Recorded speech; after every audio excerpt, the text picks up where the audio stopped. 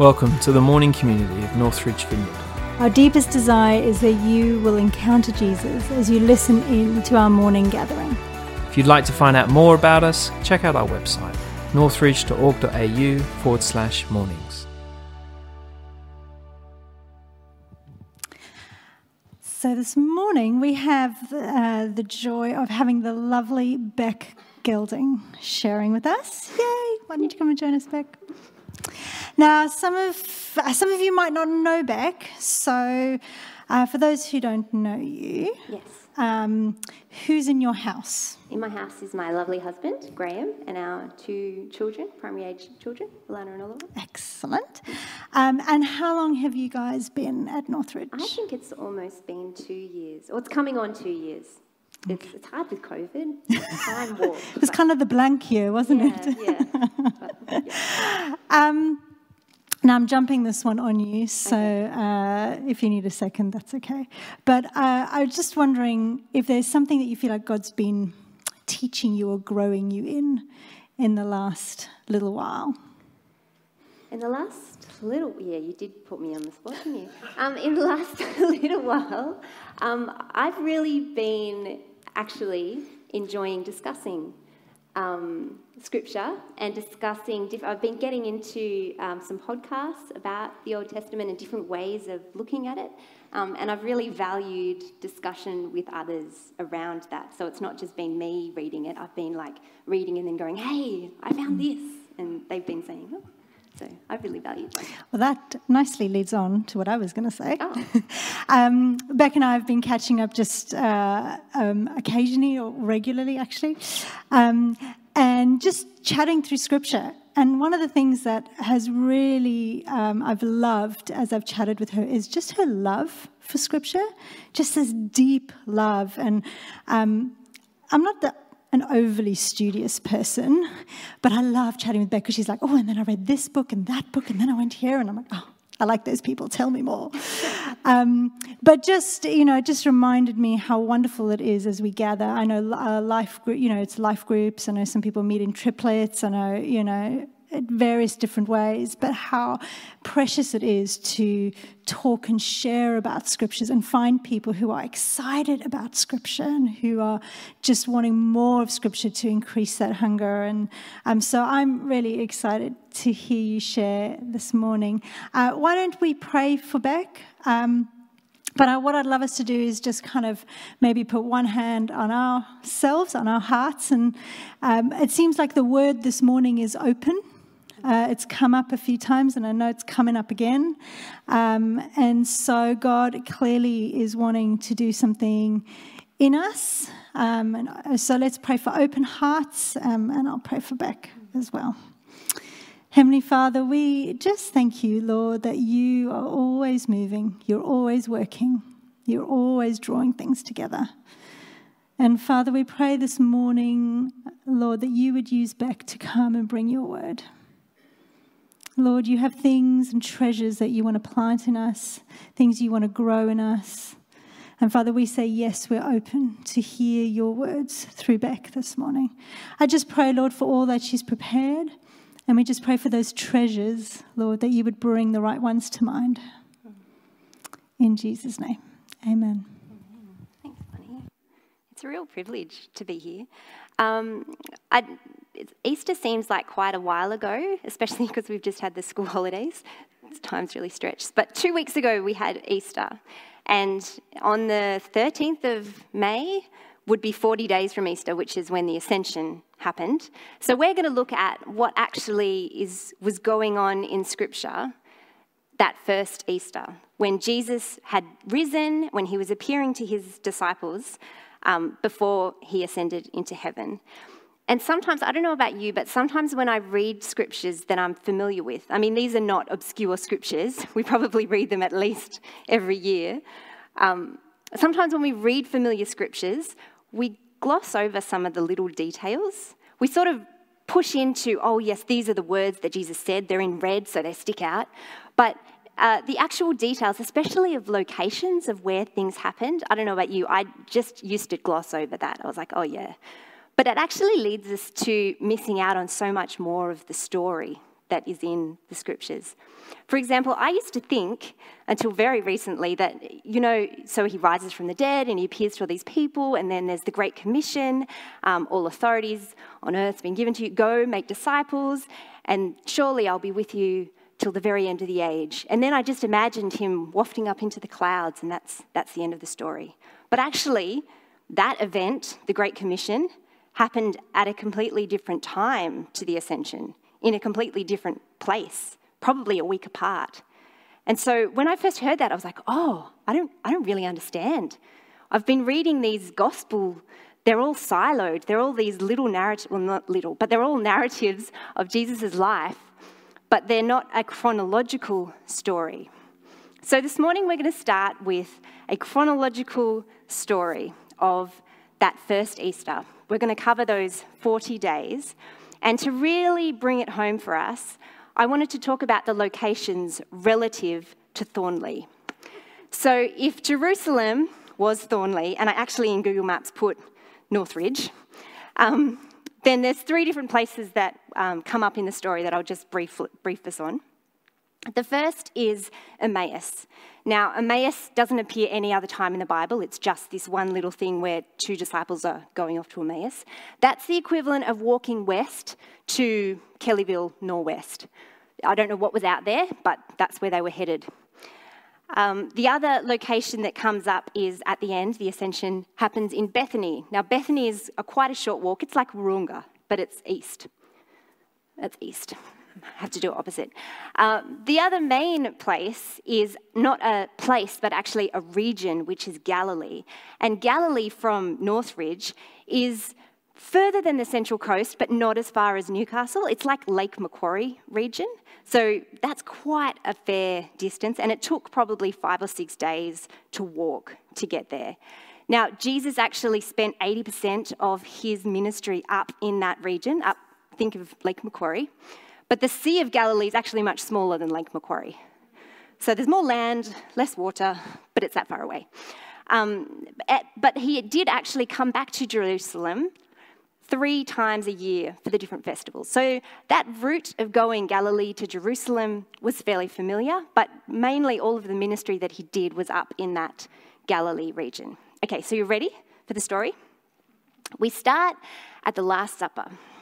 And Jesus predicts that, I should actually state before I start, I'm not going to say, and this part's from John and this part's from Luke, but just as an overall, if you want to go and search the scriptures afterwards, the references to Galilee are mainly in Matthew and Mark.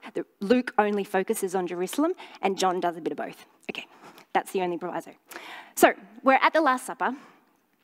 Jesus predicts Peter is going to betray him.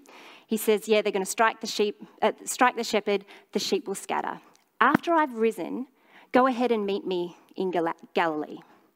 So go ahead and walk that distance and meet me back where it started. Then we know Jesus is arrested, he's crucified, he's buried, he rises again. And at the tomb, when Mary Magdalene and the other women see him, firstly, an angel appears and says, he's not here, he's risen. Go and tell the brothers to meet him up in Galilee. Take that journey, go up to Galilee. And in one of the Gospels, Jesus also appears and says, tell the others to meet me in Galilee. Then, in another account, 2 disciples hear this story. They're a bit confused. Some say that the women weren't understood or weren't believed because it just seemed crazy. And so these 2 disciples think, I'm going to head to Emmaus. I don't know why, but I'm going to walk out to Kellyville, Norwest.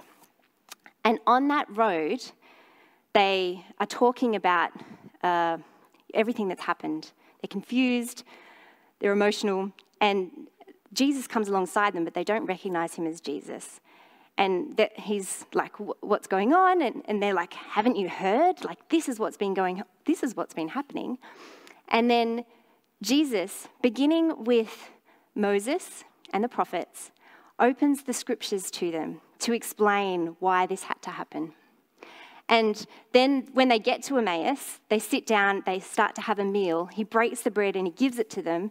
And then they're like, And it says, their eyes were opened and they recognized it as Jesus. And just when they recognized, he disappears. And they're like, oh. And my favorite, it's actually, the Road to Emmaus story is one of my favorites in Scripture. But I love this verse. They say, they asked each other, were not our hearts burning within us while he talked to us on the road and opened the Scriptures to us? When's the last time you got heartburn from reading Scripture? I love it. So then they run back to tell everybody else, it's true, he has risen. We met him, he opened the Scriptures to us. And while they're still explaining, we just met Jesus, in that room back in Jerusalem, Jesus walks in the room. And the first thing he says is, peace be with you, because it would be kind of crazy and a little bit scary if the risen Jesus walked into the room. So it's a bit like when you get the call from the school, you know, when they're like, hi, it's such and such school, your child's fine, like in that first breath. Anyway, so Jesus walks in the room. One of the accounts, he says, as my Father has sent me, I'm sending you. And he breathes on them and he says, receive the Holy Spirit. So the disciples didn't have to wait to Pentecost to receive the Holy Spirit. Jesus actually breathed on them, gave them the Holy Spirit. And that makes sense when you think about they've just spent 3 years of their lives side by side with the physical Jesus with them, speaking God's words and instructions over their life. And now he's gone. He's not going to be with them every day. Now they need to learn to hear from God themselves. This is almost like a training period where the teacher's going to be coming in and out, and now they've got to be learning to listen for themselves for the Holy Spirit. Another account says this same opening, that he again opened the Scriptures. He opened their minds so that they could understand the Scriptures, all of the Old Testament, why everything had to happen the way that it has happened. Now, I don't know then what happened in that next week. I imagine there was a lot of chatter, a lot of what just happened, a lot of processing. They're learning to hear the Holy Spirit. Thomas, he wasn't there that first night. He's not so sure. The following week, they're all still in Jerusalem. No one's talked about going to Galilee, so I don't know what's going on there. But they're all still in Jerusalem. Jesus comes again for Thomas. Thomas, here's my hands. Believe. Blessed are those who haven't even seen and they'll believe.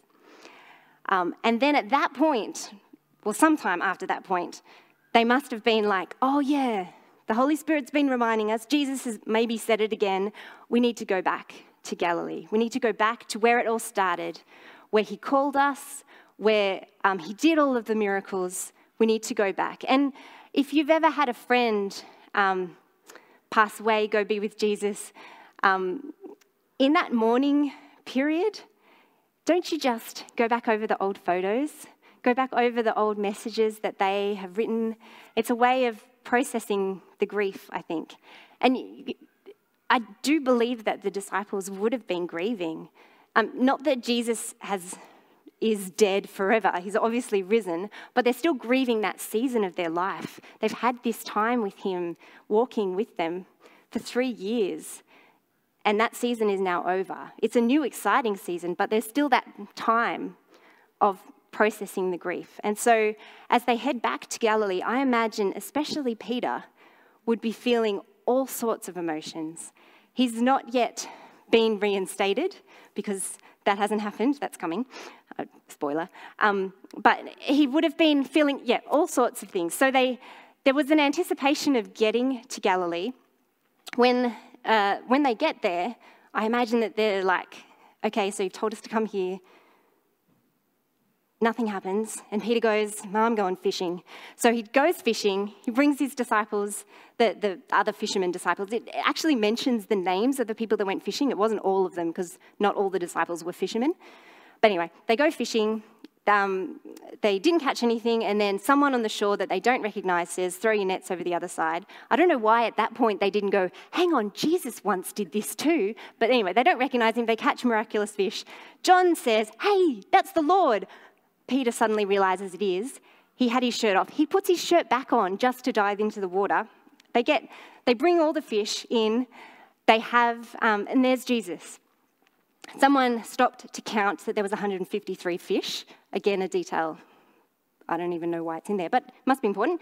And then Jesus says, come and have breakfast with me. He pulls Peter aside and they have that lovely conversation. Do you love me? Do you love me? Do you love me? At the end of that, follow me. It's an exact replica of the story that's in, or not a replica, but it's in Matthew when they're first called to come and follow Jesus, and he does a miraculous catch of fish. While they're in Galilee, that is when the Great Commission happens. And it says, then the 11 disciples went to Galilee to the mountain where Jesus had told them to go. We don't know what the mountain was, but the fact that it's the mountain kind of implies that of course it's the mountain. It's the mountain. You know, we all know where it is. We don't need to say what it is. So it could have been the mountain where he did the Sermon on the Mount or where he transfigured. There's a lot of mountain action in the Gospels. So I'll leave that for you and the Lord to decide where you think that happened. But it says, when they saw him, they worshipped him, but some doubted. They've come all the way from Jerusalem. They're on a mountain in Galilee, and some of them are still doubting. And you know what? He still goes ahead and commissions all of them anyway. Then Jesus came and said to them, all authority in heaven and on earth has been given to me. Therefore, go and make disciples of all nations, baptizing them in the name of the in the Father, the Son, and the Holy Spirit, and teaching them to obey everything I have commanded. And surely I am with you always to the very end of the age. I'm pretty sure the actual sermon or message he gave was more than 3 verses, and I wish someone had written more of it down, but I guess these are the crux of the message, and that's why we have it left written down. And so that's the end of stuff that happened up in Galilee. And so from there, they've done another journey back to Jerusalem, another 5 or 6 day walk. But I can imagine this one is quite different. This one, they have a renewed focus, a renewed hope, a renewed mission that they need to go and share this message of Jesus with the others. So in the end of Acts and the start, I wasn't going to mention where it was from. Anyway, so then we've got, starting from Acts 1. In my former book, Theophilus, I wrote about all that Jesus had begun to do and to teach until the day he was taken up to heaven, after giving instructions through the Holy Spirit to the apostles he had chosen. So the Holy Spirit is teaching them throughout this whole period. After his suffering, he presented himself to them and gave many convincing proofs that he was alive. He appeared to them over a period of 40 days and spoke about the kingdom of God. On one occasion, while he was eating with them, he gave them this command: do not leave Jerusalem, but wait for the gift my Father promised, which you have heard me speak about. For John baptized with water, but in a few days you will be baptized with the Holy Spirit. So it says, do not leave Jerusalem. And in one of the accounts, it said, stay in Jerusalem. But clearly they didn't stay. They went up to Galilee. So how does that fit? Well, some commentators actually think when they're saying stay in Jerusalem, they're saying settle in Jerusalem. Make Jerusalem your base from now on. You've been operating out of Galilee. We've all been ministering up there. But from now on, Jerusalem's going to be home. And of course, we know that Pentecost happens in Jerusalem. They needed to be there for the outpouring of the Holy Spirit. Then they gathered around him. So we know that this is then at Bethany. So Bethany is the Mount of Olives, which is like Wahroonga, a short walk away. And they say, Lord, are you at this time going to restore the kingdom of Israel? I love that question because every time I read it, I think, oh, they just don't get it, do they? Like they think that all of this is about Jesus bringing an actual kingdom to like a physical earthly kingdom, but it's a spiritual kingdom that he's talking about.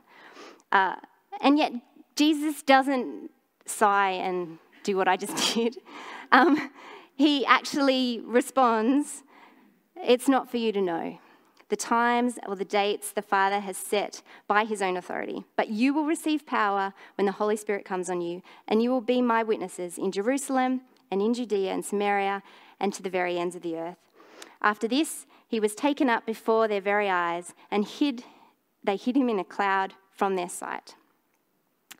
And then the disciples come back from Bethany. It's quite a short walk. There's 120 of them. They're praying, they're worshipping. Peter takes the lead to really lead this new body of believers. And he's quoting scripture left, right, and centre because he's had his mind opened to the scriptures. And then we hit Pentecost. So Pentecost is still, from where we are right now, 5 weeks away. And I know there's teachers in the audience are like, oh, term 2, week 5. Imagine all the things you've got to do between now and then. So there's two things that God really highlighted to me in this story.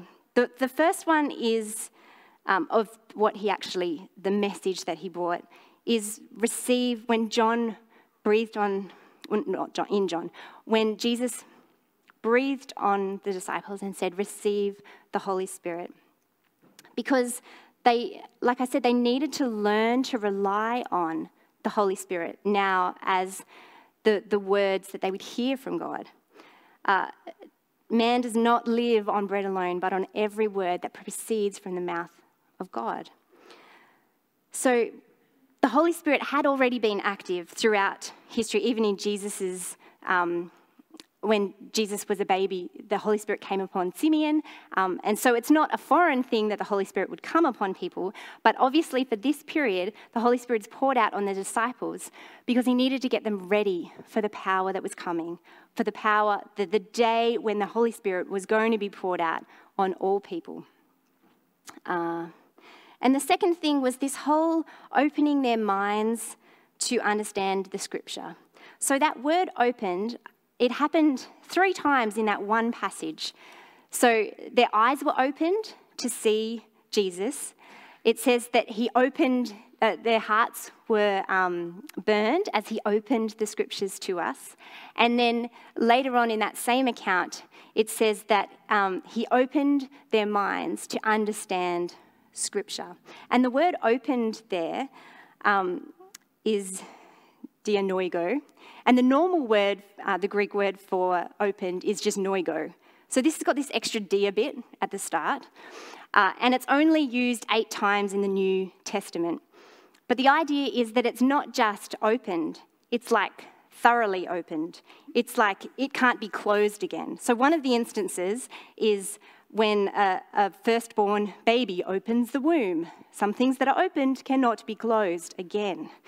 The other time, 2 times in Mark, it's used, you know that miracle where Jesus pops his fingers in the guy's ear and then puts his finger on his tongue, it just sounds weird, puts the finger on his tongue and says, be opened, that's this word, and then it says that his ears and his mouth were opened.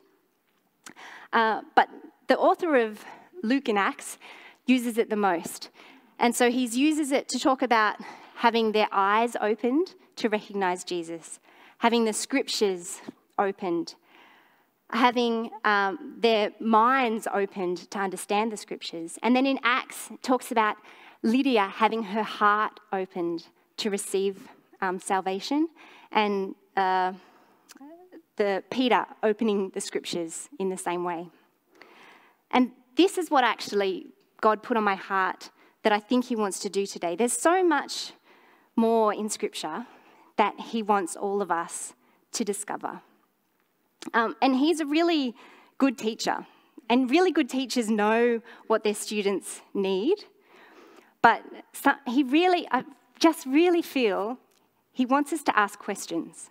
Because in order to learn, good teachers know that sometimes the questions, when students ask questions, it helps the student sometimes more than the teacher. Because the teacher probably already knows what they do and don't already know. But asking questions helps the learner, helps us know, helps us discover what it is that God's trying to say. And like I said, the very last thing the disciples ask Jesus is a question. So he must have been encouraging this asking of questions all the way through his ministry. And so I'm just going to end on one question that this whole study brought me to, which was, why did you wait 40 days, God? Like you could have risen and been risen for a period. You could have risen and then disappeared at Pentecost or later. Like why was it 40? And what came up was, as I prayed and meditated on the scriptures, well, what else happened? What else did Jesus do for 40 days? Well, okay, he was tempted by the devil. I was like, oh, hang on. That's at the start of his ministry. And this is at the end of his ministry. And what happened just before the 40 days when he was tempted? He was baptized. Oh, so baptism is like dying and rising again. Oh, at the end, you died and rose again. So what about what you were learning in that time when you were being tested by the devil?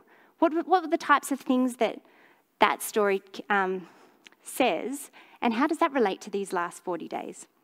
I'm not going to go into it, but there were so many. For example, when the devil says, this authority and splendor, it's all mine. I can give it to whoever I want. Jesus actually, when he comes against that, doesn't say, no, devil, you're not wrong. You're not right. This isn't yours. He doesn't disagree with the devil's statement there. He just says, no, I'm to worship the Lord only. And yet at the end, Jesus' all authority on heaven and earth is mine. The verse at the start in when he offers him, he must have been hungry in the desert, offers him, turn these stones into bread. And Jesus' response, man does not live on bread alone, but on every word that proceeds from the mouth of God. And so I think that's probably a good place to leave it. But yeah, Rob, why don't you come up and we'll pray. Yeah. Actually, Braden, would you mind just coming and lead us just in a song? We're going to, I just felt like, Beck, thank you so much. It stirs, I don't know about you, it stirs in my heart just a desire to just say, Jesus, you're amazing. So why don't we just stand for a moment? We're just going to worship him. And then we're going to ask the Holy Spirit just to come and lead us as we pray and place on our hearts.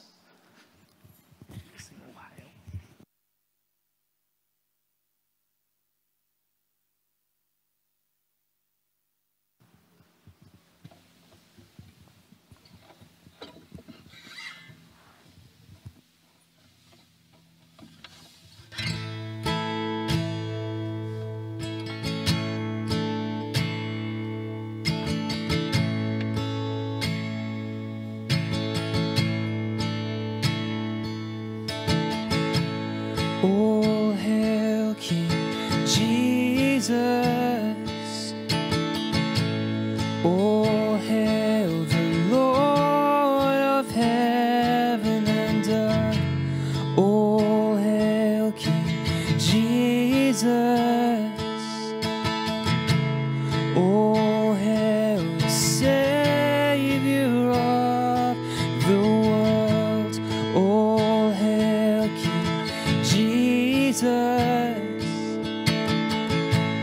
Oh, hail the Lord of heaven and earth. Oh, hail King Jesus. Oh, hail the Savior of the world.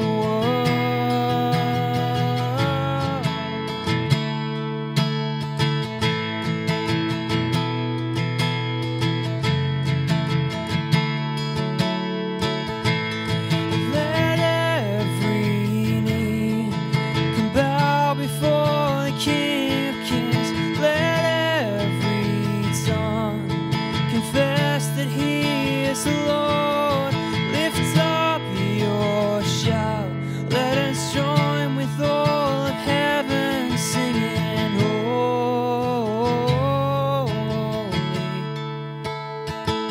singing, holy.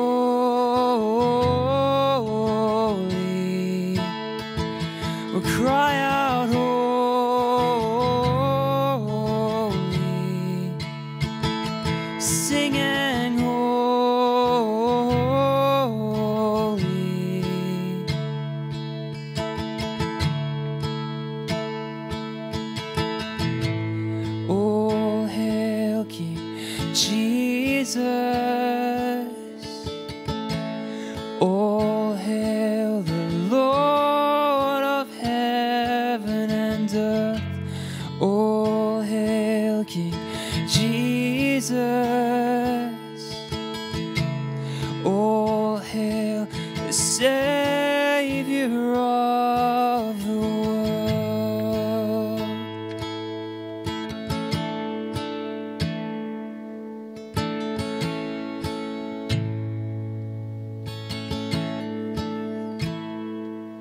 And we worship you, King Jesus, today. Lord, as we think, as we're reminded by Beck about the way that you came and you destroyed the work of the devil and you took back the keys to the kingdom, that all authority in heaven and earth is now yours.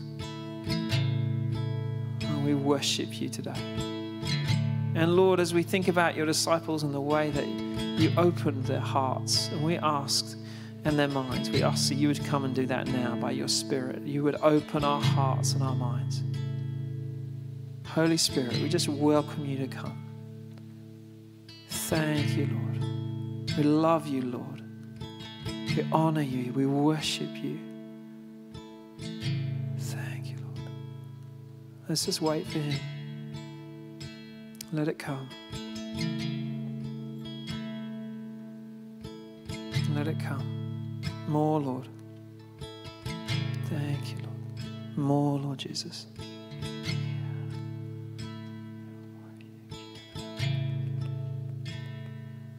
You may just want to place your hands out in front of you, just as a sign of receiving what he wants to bring us this morning.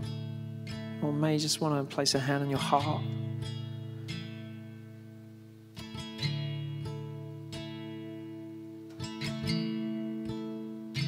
I'm just reminded of those words again of Jesus. Be opened.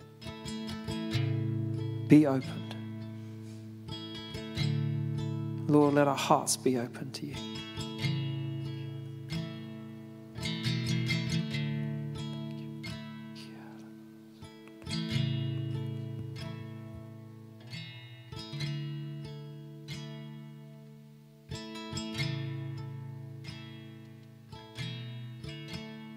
Just really got a sense to pray for this particular group of people. Some of you I know at the moment are studying, doing some theological study. And I really felt like the Lord wanted to touch you specifically this morning. So if that's you, can I just get you just to raise your hand in the air? We're not going to embarrass you or show you off, but just wanted to particularly just ask that the Spirit would come and just touch you and actually open your hearts, not just your minds, that he would increase a revelation upon you this morning. So Lord, we ask that you would just pour your revelation out now on these folk, Lord, who are searching the scriptures, choosing to learn. Lord, we ask that you would release their minds and their hearts now in Jesus' name. Thank you, Lord. We pray for a deeper revelation. We pray for a passion for your word just to bubble up in them. Lord, we ask that you would bring more. More, Lord. We know you have more for us. We know that your word is a never-ending fountain of blessing. Thank you, Lord.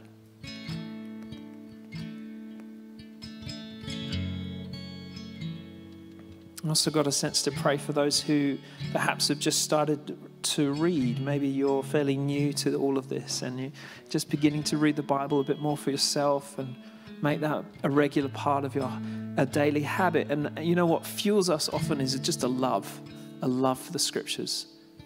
And I just wanted to pray that for you this morning. If you know that's something you're just beginning to get into and perhaps that you've just wanted more of, let's just ask. We can pray that for all of ourselves, but particularly for those of you who just, perhaps it's early days. Lord, we ask that you would enlarge our hearts. You give us a love for your word, Lord. That your word would burn in our hearts. And Lord, I pray that it would draw us back there again and again, whether it's our morning or whatever time of the day it is we take to just spend with you and just to read your word. Lord, create a love affair in our hearts with your word. Thank you, Lord. Thank you, Lord.